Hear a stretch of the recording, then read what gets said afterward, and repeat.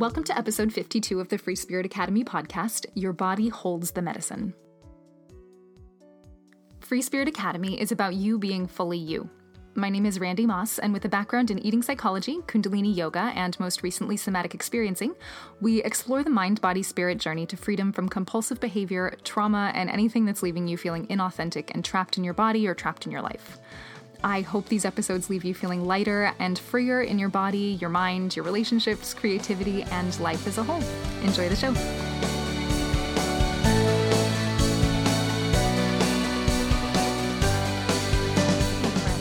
So there is a lot that I could say about 2019, and I set this up a bit last episode, saying I was going to do an episode that sounded like so many of the podcast episodes that I have heard from other hosts who have talked about their plant medicine journeys, their ayahuasca journeys, but mine was going to be sans plant medicine.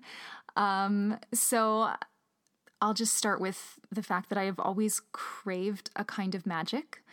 I've always been pulled to spirituality and growth, and that's looked a variety of different ways, from conventional Christianity to a very spiritual, bypassy, kind of new age basic situation to whatever I have now, which isn't called anything.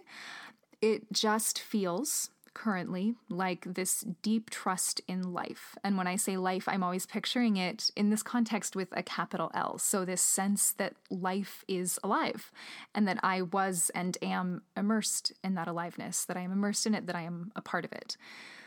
So at the same time, there's never been anything flashy about my spiritual life. I don't channel Pleiadians or see visions. When I've had energy work done on me, I would literally historically feel nothing. And I had no idea what people meant when they described energy. And I had somebody in my very first Kundalini course just described me as very human, which I was kind of mortified at the time because I was like, am I doing this thing right? But I did get my intuition. And I learned to trust, I had learned to trust what my body desired and to learn from the exploration of those desires. I learned to trust my pain and the exploration of that pain, whether it was the pain of compulsive behaviors like binging and overeating, or the pain of the general discomfort I felt in my body, or the pain of just exploring something that wasn't quite right. And in that exploration, I started to get this deep sense that everything I needed was in my body, and that I didn't need a medical medium or a guru or tarot cards or a plant medicine journey to tell me what my blocks were or what my next steps were. I've never heard voices or met my guides or anything like that. And that's not to say that I haven't had teachers and human guides. I absolutely have. But I'm always taking in what I hear with discernment and running it through my own experience. So I've spent years sort of running this theory that I could trust myself and let myself be led by curiosity and desire and what felt good to my body and what felt bad to my body, and seeing what those curiosities and desires taught me about myself and about life and about what was real. So listening to pleasure and curiosity and desire took me a long way. But there came a point where I realized that my body was leading me with more than just the good feeling, like the curiosities and the desires, but also, like I was saying a moment ago, painful things. And that I didn't need to avoid the pain in my body that my body was expressing. So for a long time, it was the very overt pain of feeling out of control around food. And that was all I could see. Like, it was like, this was my problem. And if I could just get this to go away, then everything would be great. That was sort of my view on it at the time. I really thought it was in the way to really feeling free and feeling like myself. Like, as long as I was overeating, I could never possibly feel free. And it wasn't, this is, if you haven't listened to any of these episodes before, this wasn't just like I overate once in a while. It was like serious binge eating disorder, days, weeks, months at a time, years at a time. But as I learned to trust that part of my body's experience, that it wasn't wrong, that I was doing what I was doing for a reason, I opened up a whole new world of unmet needs that I was attempting to meet either with a lot of food or with tight control of food and my body. And that's a rabbit hole that deserves its own exploration. And I really have quite a bit in other episodes, but eventually this led me to more of listening to my body's pain, which, and here's what I didn't understand for a really long time, was in my body. Something I struggled with, especially in the eating disorder recovery advice, was feeling my feelings. That's so much of the advice that was given, feel your feelings. And I tried so hard. I would bring up what I was upset about in my mind and just ruminate and be like, I'm feeling my feelings, but nothing shifted. Nothing shifted. And at some point, I recognized that I was physically pretty numb in a way that I couldn't feel energy moving during a Reiki session, and I certainly couldn't feel emotion, which is energy in motion. In general, I was really just an even-keeled kind of person, not bothered by much, not dramatic, didn't fight or get caught up in arguments. And when my wife and I were first dating and in a long-distance relationship, I would largely be going to visit her because I was a flight attendant. It was easy for me to travel. And she would always cry at the airports, and I would feel like I was this soulless human because I had no tears. I didn't feel much. But I could binge eat my brains out, so clearly it wasn't because I was so deeply content with my life. So coming to understand that emotions expressed as sensations in my body was a massive radical shift. And it has been years of creating enough safety for myself to feel more and more and more. Kundalini yoga has been an incredible tool, as well as other somatic body sensory exercises, but nothing has brought more insight than just sitting and feeling. So for the last few years, this has been a big practice for me. My meditation is an embodied meditation where I'm just sitting and noticing what I can now feel. And now we're about to get into the interesting part of the 2019 story. So early last year, I sat down to feel into my body, and my practice at the time was just to sit and feel and get a really good sense of what was uncomfortable in my body and just hang out with it. And if it was still there by the time I was done, I'd sit with my journal and do an embodied journaling session, which I kind of just started doing to keep myself grounded. Like I would describe in detail the sensations that I was feeling and any thoughts or memories that would come up along with it. And repeatedly at this time, day after day, I was feeling this tense sensation of 2 spots on either side of my spine. And over time, just sitting and breathing with these sensations, I started getting this picture in my mind of burnt wings, like angel wings. And so hanging out with that for a bit, I started getting memories of being a child and being called a little angel by one of my aunts, which was something that she would say to me in and amongst shaming me, embarrassing me, making a huge deal over anything I did that she deemed less than angelic. And day after day, I was just sitting and feeling and writing and having all of these forgotten memories come to me and make sense of these core beliefs that I'd struggled with, that I was an embarrassment, that I wasn't smart, that I was just vapid and shallow.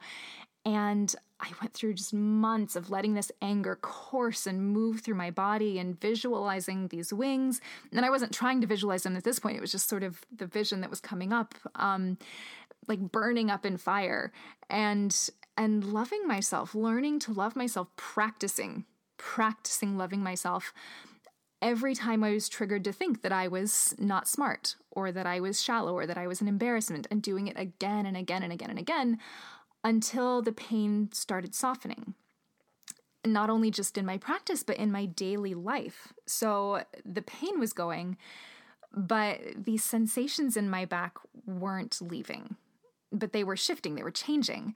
And I sort of moved on from this and wasn't thinking about my aunt or feeling angry or making much of it at all. And I started noticing this sensation that it actually wasn't very painful. It felt good.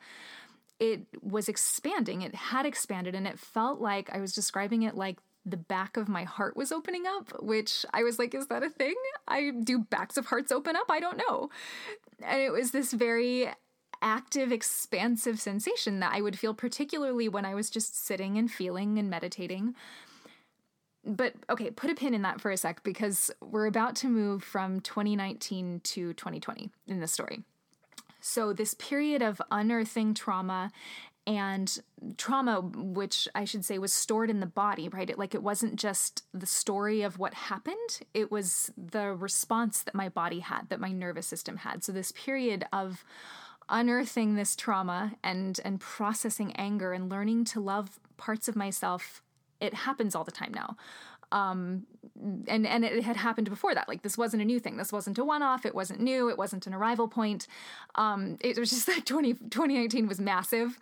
Domino effects of these events, discovering parts of myself that had been wounded and held back in my being, and creating safety for them to start expressing again. And it was just like thing after thing. But here's why I'm bringing up this one in particular. So moving into 2020, my wife and I were in Hawaii in January, and it was a super intense time. Everything just felt pretty heavy a lot of the time. I was still strongly experiencing this sensation in my back, and I had also had an obsession for months with this memoir by the wife of one of my favorite authors, and I had no idea why. I hadn't read anything about it. I didn't even look at the title. I just couldn't stop thinking about reading this book. But I was like, I've got multiple ebooks and paper books, and I'm literally in the middle of reading several things, and I do not need to buy another book. Like, focus, Randy. But one night in our Airbnb, I was finally like, okay, I'm just going to get the book because I can't stop thinking about this book. And this woman, Stella Osirojos, tells a story of being a pretty skeptical person who started having these unexplained experiences happen to her, and one of them being the sensation of energetic wings growing out of her back. And she tells the story of feeling pulled to change her name, to one that fit who she felt herself to be. And I am just devouring this story, making no connection to my own experience. And I wake up in the middle of the night one night, and I can't sleep. So I go downstairs to read on the couch, and as I'm reading about this author's exploration of trying to figure out what this same sensation of wings was about, I feel something poke into my hand, and I pull out a white feather from the couch. And I was like, oh, Jesus, like this feeling in my back, that memory, not only that, just like the author, I had recently changed my name. My birth name was Randy Ray, and Ray is my father's name, and my father's family being folks I no longer have in my life because of a lot of trauma involved there. So I had changed it from Randy Ray to Randy Grace for literally no other reason than I liked it. Like, it was something I had started considering doing 10, 15 years ago, something like that, when I stopped using my father's family's last name. I was like, do I want to change my middle name too? And it was Grace at the time. I loved it. And it sort of came back to me just one morning. I was like, oh, I'm changing my middle name to Grace. I guess that's a thing, and that's happening. And it felt so beautiful and lovely and wonderful.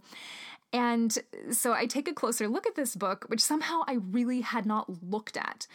And the title of it is Star Sister, which I had caught that part. The subtitle was How I Changed My Name, Grew Wings, and Learned to Trust Intuition. So, I'm not even going to leave this with any conclusions about what the wings mean. I've spoken with people about different theories. The book had theories. The internet had theories. I'm kind of not that concerned. It has been a confirmation of many subtler confirmations, right? But like a much more overt confirmation that I don't have to go looking for a spiritual experience. I don't have to try and transcend myself. Myself wants to grow into these experiences naturally. It's just the wounded parts, which, by the way, I hear so many people referring to like their ego and how they need to transcend their ego.